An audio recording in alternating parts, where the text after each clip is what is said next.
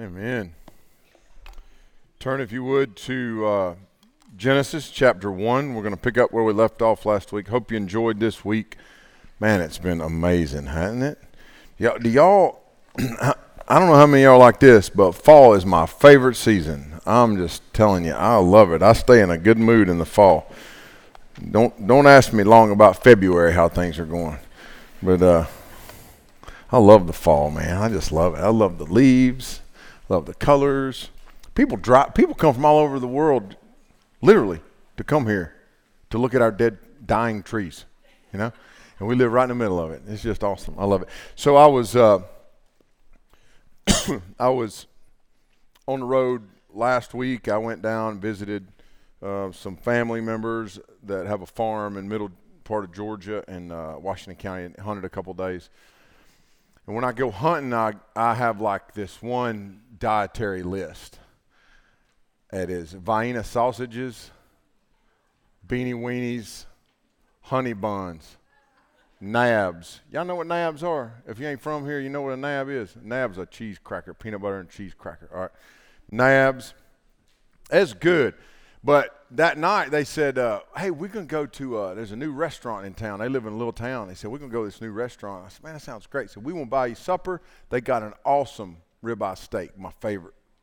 Ribeye's my favorite meal, ribeye steak.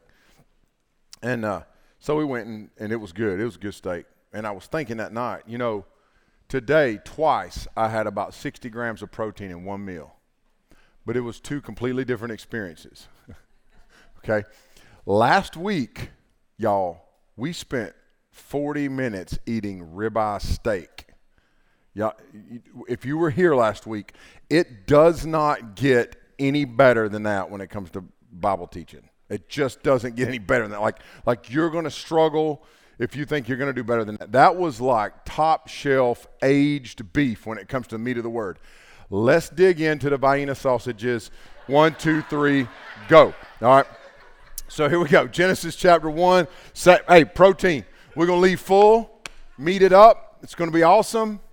All the hillbillies are going to be like, oh, no, that was over my head. Here we go. All right. So, So Genesis 1. I want to start by reading a spoken word from a young lady named Madison Heflin. We work in student ministry, and I just think this is awesome. This is from a young lady, 17-year-old girl named Madison Heflin.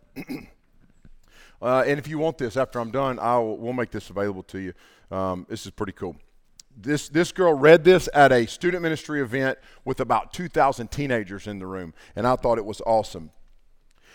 And I won't be nearly as cool in reading it as she was. It was awesome, but here we go. The speed of light is 299,792,458 meters per second. Some say the particles of this universe collided to make this beautiful earth in that amount of time. Combined energy made the freely grown flowers and fruits that stretch for miles, tiles made from rocks that are pressurized and heated to an exact degree, leaves and trees, a figure of adventure, picture the mountains and valleys and waterfall that flows to the ocean with a capacity of 352 quintillion gallons of water.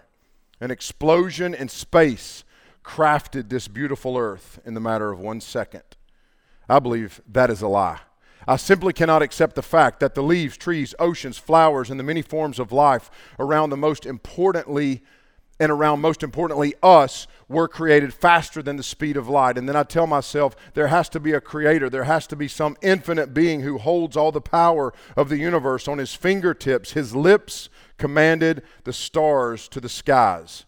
The great vines, the thick pines planted by his hands, those plans for you and me didn't just fall from the sky. We were just made to rot and die. That lie has been drawn on their heads. There is no God. But the frauds that hold these lies have lost their foundation. So-called creation story doesn't end so normally. This immensely false theory ends suddenly, so abruptly.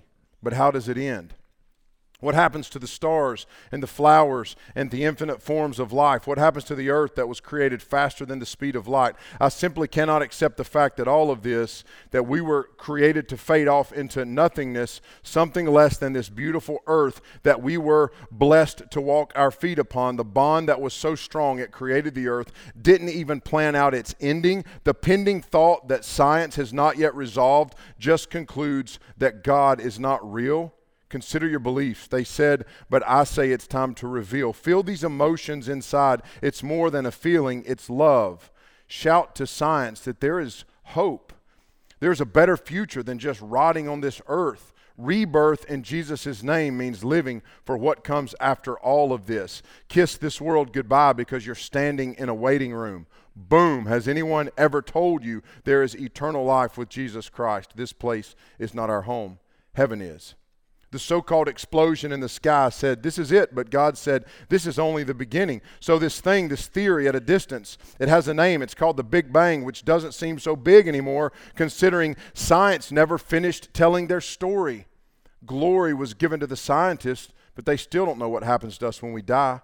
We cry out for knowledge, and God answers us with, you die, yet you live. So I'll give you a story. It begins, Genesis 1:1. In the end, joy and praise forevermore as reunited with our kind of creation. In a matter of 7 days, God created the heavens and the earth. And that's what I believe. If a 17-year-old can get it right, I think we can figure it out and get it right. I think God's made it clear enough to us as we unpack these first few chapters in Genesis in the account of creation. I hope that your faith will be strengthened. I know that mine was, both in the hearing of the word last week and then in the preparation for tonight. Main point of the text, God created the first man and woman with the capacity to serve and obey the Lord with the responsibility to keep his commandments, placing him in the environment God had provided with every provision needed to fulfill his purpose, completing him with a corresponding partner in the service of God. We're going to thread this together. The way these verses, we're going to start in 125, we're going to go through 217 tonight. The way it threads together, because it's a pretty lengthy passage, but it's threaded with some words that I really want to make sure we zero in on. And those words are image, dominion. We're going to look at rest. What does it mean that God rested? We're going to look at breathed and formed. God breathed the breath of life. He formed the man. We're going to look at put. God put the man in the garden.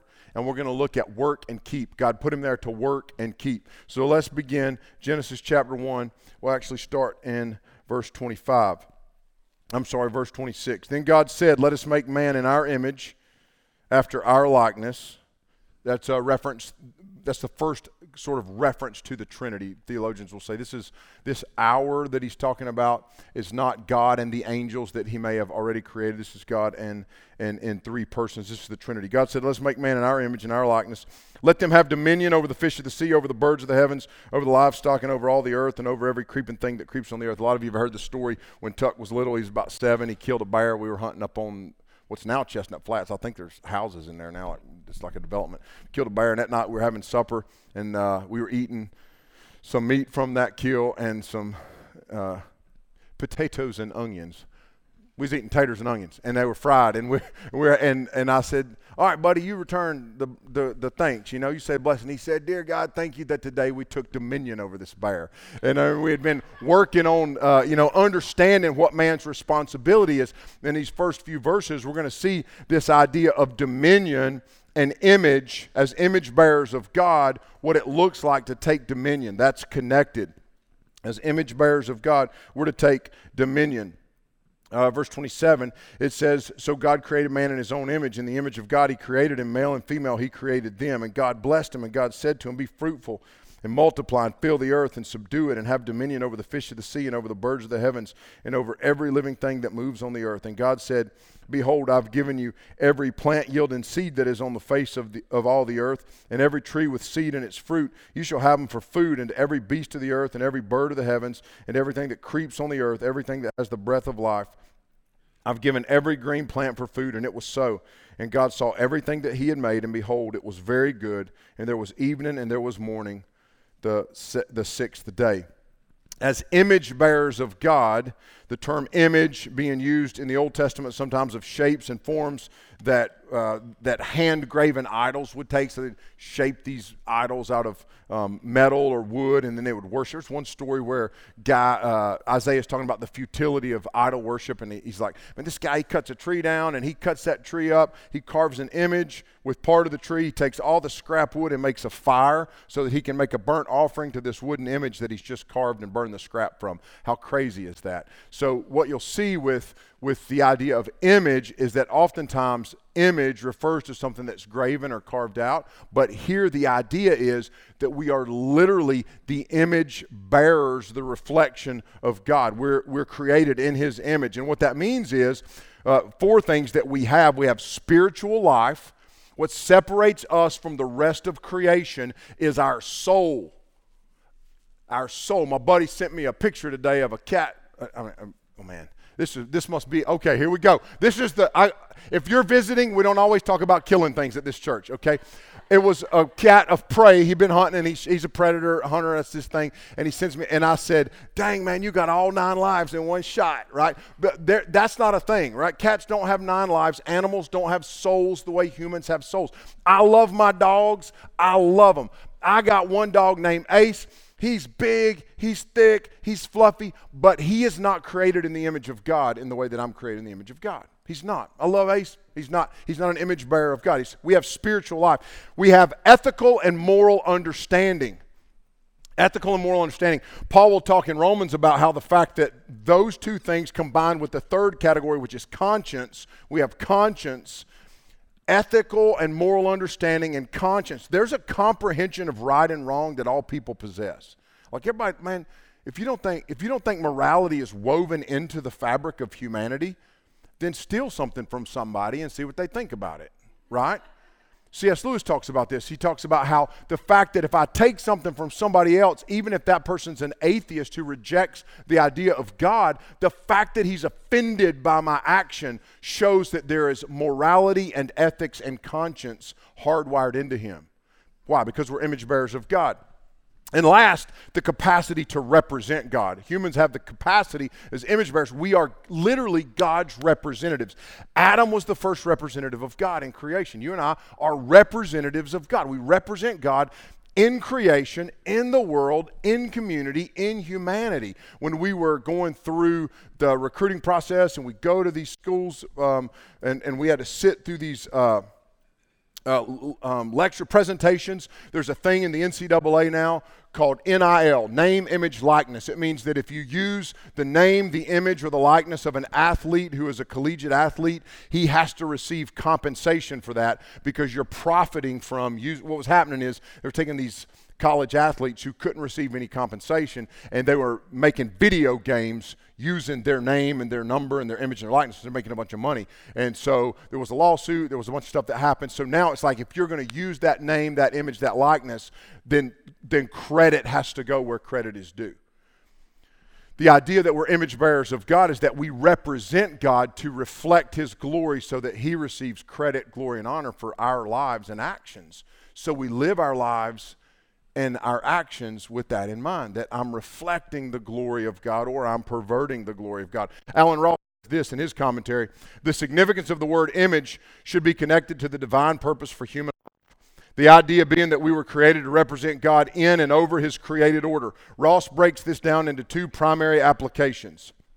Number 1, two applications that Ross is giving about the fact that image bearing is connected to divine purpose. So the fact that we're God's image bearers the reality is that we have divine purpose. The first one is this: humans have the ability to produce life through reproduction. What is unique about the human reproduction of life is that it is not only the reproduction of physical life, but of a spiritual soul who possesses all those things we just talked about: spiritual life, ethical and moral understanding, conscience, and representation of God. We're driving down the road today. I keep sunflower seeds in the car.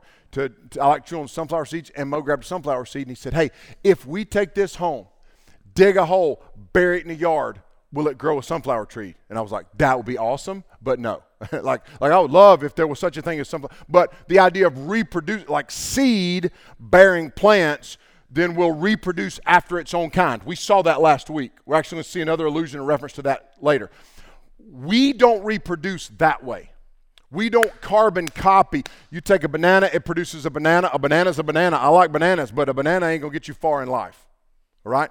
When you reproduce a conscience-bearing, ethical, moral, image-bearing soul that is eternal, you are doing so as an image bearer of God. So we're unique in that sense, in that purpose.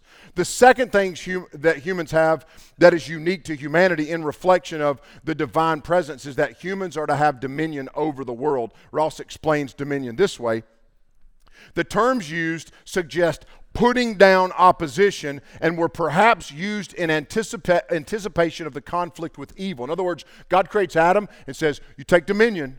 There's going to be evil that's going to come at you. There's going to be the potential for submission to that evil. Take dominion over it. So this anticipation of evil. As the scriptures unfold, however, one realizes how humans have failed at this task. The New Testament states that we do not yet see all things under his dominion, but Jesus Christ, the express image of the Father, will ultimately reestablish such dominion. Hebrews 2:8-9. So dominion has the idea of bringing into subjection that which would press itself against the authority of God. There was both a physical and spiritual component to the dominion that man was to take and maintain. For the believer, our war and dominion is first, foremost, and primarily spiritual.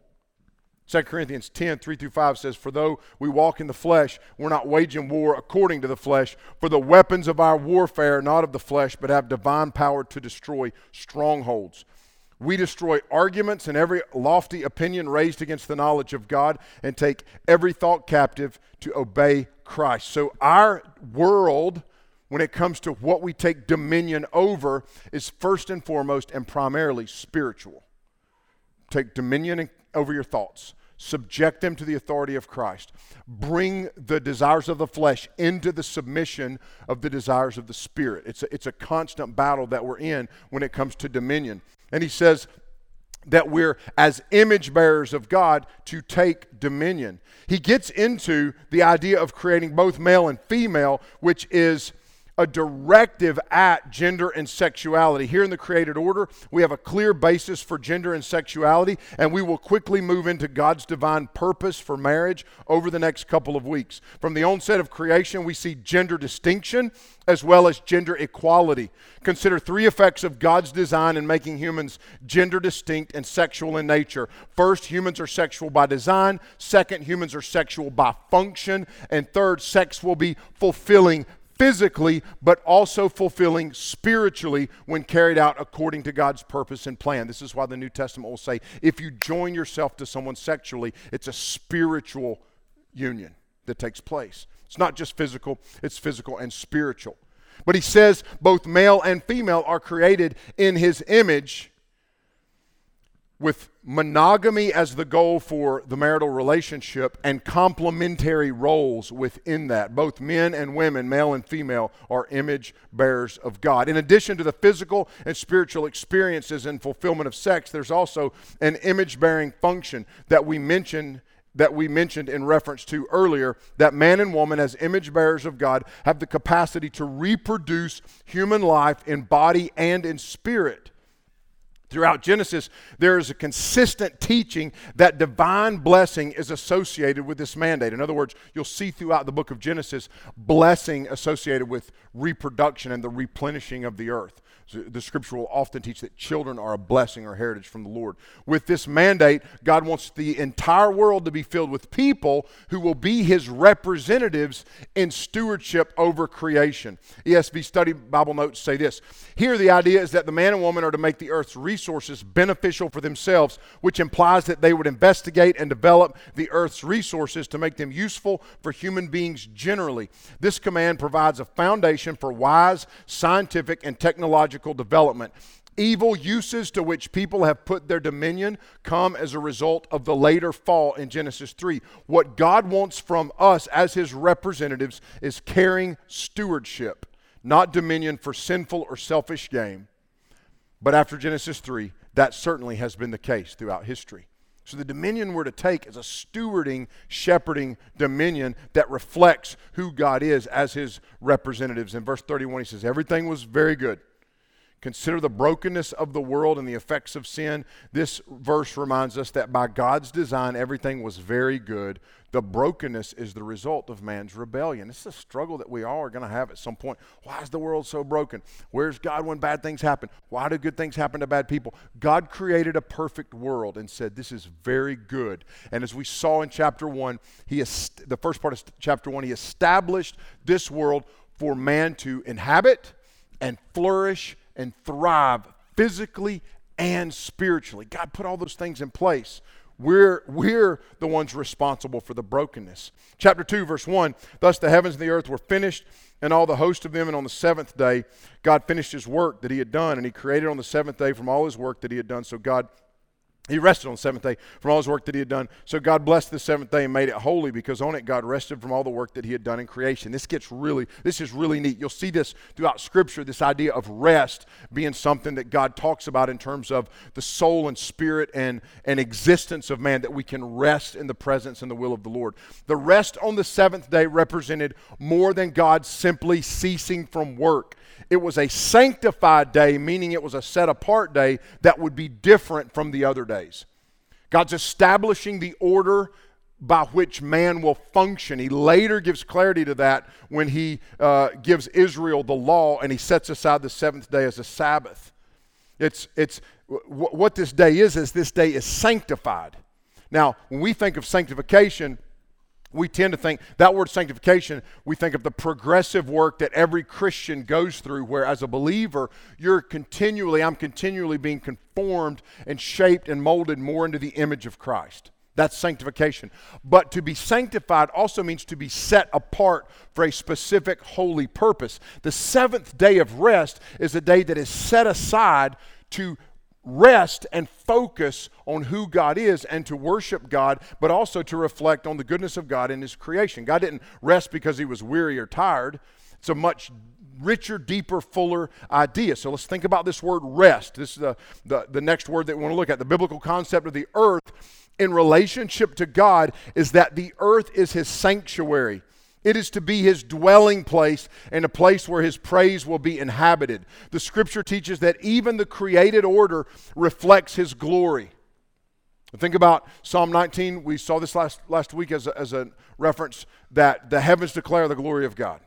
Creation reflects some aspect of who God is. Romans 1, Paul walks through how people take the created the creation that reflects the glory of God, and they exalt it over the creator. The creation is exalted over the creator. But the created order is here as a means of reflecting the glory of God. It reflects his glory, and his image bearers who don't choose to worship him need to understand that even the rocks will cry out and worship. In the ancient East, divine rest is associated with temple building. In other words, the earth would be the dwelling place of the Spirit of God. In the ancient East, they would take a temple. They still do this. You go like our guys that just got back from India and our people that live there and people that travel to particularly Eastern cultures. The temple is where the God hangs out. Look, we went there a couple years ago. We were up there, and one year we rented a house in Jammu City, and this is the biggest Hindu temple. It was like the Mecca of Hindu. We went up there and cruised through that. That dude was trippy. You could only go so far. They would only let you go so far. But there's considered within those sacred buildings that this is a dwelling place. And God would say, no. Creation is my dwelling place. The world is my tabernacle. The skies are the ceiling to my glory that you experience with your own eyes and ears and all of your senses engaged. And then Christ will pare this down and say, but watch this. But you are not your own. You are bought with a price. Therefore, glorify God in your body, because your body is the temple of the living God. You've got this picture being laid out where The world is created and set up for God to dwell with man and inhabit, which will later be turned into this indwelling of the Holy Spirit into the heart of man. This will correlate with the instruction God will later give Israel to set aside a day a week for worship, as we said earlier. And then jump to verse 4 of chapter 2. These are the generations of the heavens and the earth when they were created in the day that the Lord God made the earth and the heavens. Remember, this is the earliest stage. We talked about those stages that we're going to see in Genesis. Chapters 1 through 11 are the primeval stage. And then we'll move into the, from there we'll start to go through the patriarchal stage and different stages of history in the Pentateuch itself. But particularly in Genesis, we'll look at 3 stages of history. These are the generations when no bush of the field was yet in the land, and no small plant of the field had yet sprung up, for the Lord God had caused it to rain on the land, and there was no man to work the ground, and a mist was going up from the land and watering the whole face of the ground. And the Lord God formed the man of the dust from the ground and breathed into his nostrils the breath of life, and the man became a living creature. The Lord God planted a garden in Eden in the east, and there put the man whom he had formed. And out of the ground the Lord God made to spring up every tree that is pleasant to the sight and good for food. And the tree of life was in the midst of the garden, and the tree of the knowledge of good and evil. A river flowed out of Eden to water the garden, and there it divided and became 4 rivers. The name of the first is the Pishon, the one that flowed around the whole land of Havilah, and where there is gold. The gold of that land is good. Bdellium and onyx stone are there. The name of the second river is the Gihon. It is the one that flowed around the whole land of Cush. And the name of the third river is the Tigris, which flows east of Assyria. And the fourth river is the Euphrates. I would just say that some of my pronunciations might be Vienna sausage pronunciations. So you have to go check your lexicon on that. All right, the Gihon. I don't know, Gihon, Guhon, whatever it is. It's a river. But I know what the Tigris and the Euphrates are, so we're starting to get like a physical picture of where this garden was put, that man was going to inhabit. So God's created the whole, like all of the created order, but then in this one place that is going to be unique to the inhabitation of man, where humanity will begin, he calls Eden. The first chapter last week highlighted the importance of the Word of God in creation. God spoke and creation obeyed. In this chapter, the Word of God becomes the test of obedience for humans. As God spoke and creation obeyed, now God speaks to man, and man will have the responsibility and the opportunity to obey. In verses 5 and 6, we see the earliest stage of creation that God had prepared for man's habitation. Something that stood out to me so powerfully last week was the idea that God had spoken into creation a world that he was already preparing for men to inhabit, and in which the Lord would inhabit with him. The Lord had created a world that was not yet producing anything, but was prepared for abundant growth. It had not yet produced anything, but it was prepared for that. The big idea in these verses points us to verse 7. God is focused in verses 5 and 6. God is focusing attention on the culmination and crowning point of all of creation, and that is human life. It's interesting that all of creation is spoken into existence. Stars, boom. Tree life, boom. Sea life, boom. Grizzly bears, white-tailed buck deer, munching on clover, boom. Red-tailed hawk sitting on a limb, boom. Chubby old groundhog, croaking bullfrog, free as the... Anybody with me? Dixieland delight. Like, boom, boom, boom. God's just snapping. It's happening. He's speaking. And as he speaks, boom, it happens. Then he goes, whoa, whoa, whoa, whoa, whoa, whoa, whoa, whoa, whoa. And he begins to breathe and form. There's even something unique about the way God creates the human. God doesn't create the man the way he created anything else. Breathed, formed. Breathed, formed. Why is it different? Well, first, because God is weaving together a living being with a soul. Think of crowning achievements, Tom Brady and Super Bowls, Michael Jordan and rings. Think of, I was reading a really cool, y'all know I'm an Andy Griffith Show fanatic. I was reading an article about Don Knotts where he talked about the struggle to get beyond the character he played on that show. We think of artists and actors having a crowning achievement, politicians having a crowning achievement. God's crowning achievement in creation was to create one who would bear his image and reflect his glory like nothing else can. You, as a human, are the crowning culmination and achievement of creation. You're more than a cluster of cells. God formed as he breathed. The idea is that there was creative intentionality and planning in the way man was put together. It wasn't random. Study sometime the atom or the cell, and the complexities parallel that of the galaxies and universes. God breathed, the very breath of God being given to bring more than just physical animation. The breath of God will bring spiritual understanding and conscience that functions to God as a man. Going back to the first thing we looked at in this text, the conclusion is that God is breathing into the man all that makes him an image bearer: conscience, spirituality, ethics, morality, and representation. In this primeval period, trees and rivers are introduced as a source of life and fertility in the Garden of Eden. And flowing to the known world in the middle of this detailed account of creation, God has established the setting for men to worship him, find fulfillment in that worship, and in his work of stewardship over creation to be obedient. Because the blessing always brings responsibility. That's a principle that's important for us.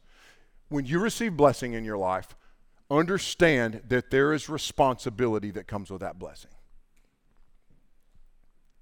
The responsibility of man is to obey the commands of the Lord. Consider the stark contrast between all that God has created for the man to partake of and enjoy and experience, and the short list of prohibitions. Massive list of things he gets to enjoy. Short list of prohibitions. See all this? Yours. See these two things right here? Nope. The stage is set for man to find fulfillment in work and worship, to embrace the responsibility of blessing and to worship the Lord and to live in fellowship and harmony with one another and with God, and particularly within the marriage union and relationship. In verses 15 through 17, we'll wrap up our text for the evening. The Lord God took the man and put him in the Garden of Eden to work it and keep it. And the Lord God commanded the man, saying, "You may surely eat of the tree of the garden, but the tree of the knowledge of good and evil you shall not eat, for in the day that you eat of it, you shall surely die." Listen, this is so good.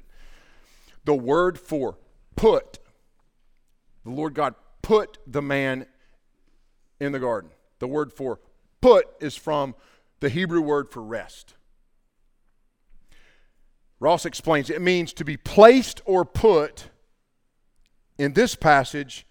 But the choice of the word with overtones of rest is important. The word is cognate to rest, which is used elsewhere to refer to the rest God would give his people in the promised land. The idea is that man might live in the garden where God has placed him and dwell in peace, resting in the purposes God has established for him. The garden was to be a place of work. Work's not a result of the fall. How many of you don't have to raise your hand, how many of you draw gratification from your work? I love to work. Maybe too much sometimes. That's God's design for us. But he put him there that he might rest in the work, not find his identity in the work. To rest there, to dwell there, to experience that. So important to drill into sometimes the words. Kilby's taking her Hebrew exam today online. She sent me, she lives in Uganda. She takes these classes at Southeastern. She sends me one she had to translate a verse in Hebrew, and she wrote out her Hebrew stuff, and then the translation actually said, "The whole earth is filled with hams." And then it said, "And God forbid." And I thought, okay, drop that last part, and the whole earth is filled with hams. And then we had a big debate, country ham or honey ham, country ham all day, but but it's important to get to understand usually if we read the Bible, we're like we've been gifted with English translations, but once in a while there's a nugget. And the idea that the word put is associated with rest, I think is super helpful. The most peaceful place you and I can live, here's the application, is in the will of God, being obedient to his plans and purposes for us. That's where rest exists. And the last two words we consider are work and keep. These are verbs that are used throughout the Old Testament for spiritual submission and service to the Lord. The word keep is the same word used for keeping the commandments of God and taking heed to obey his word.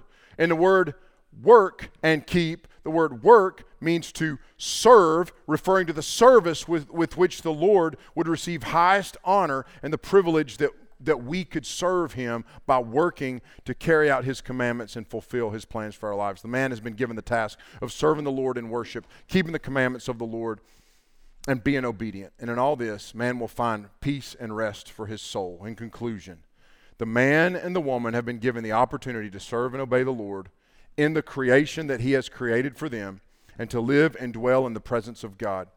And we have been given the same opportunity. We will learn in the coming weeks that our first representative, father and mother, failed in the garden God had created.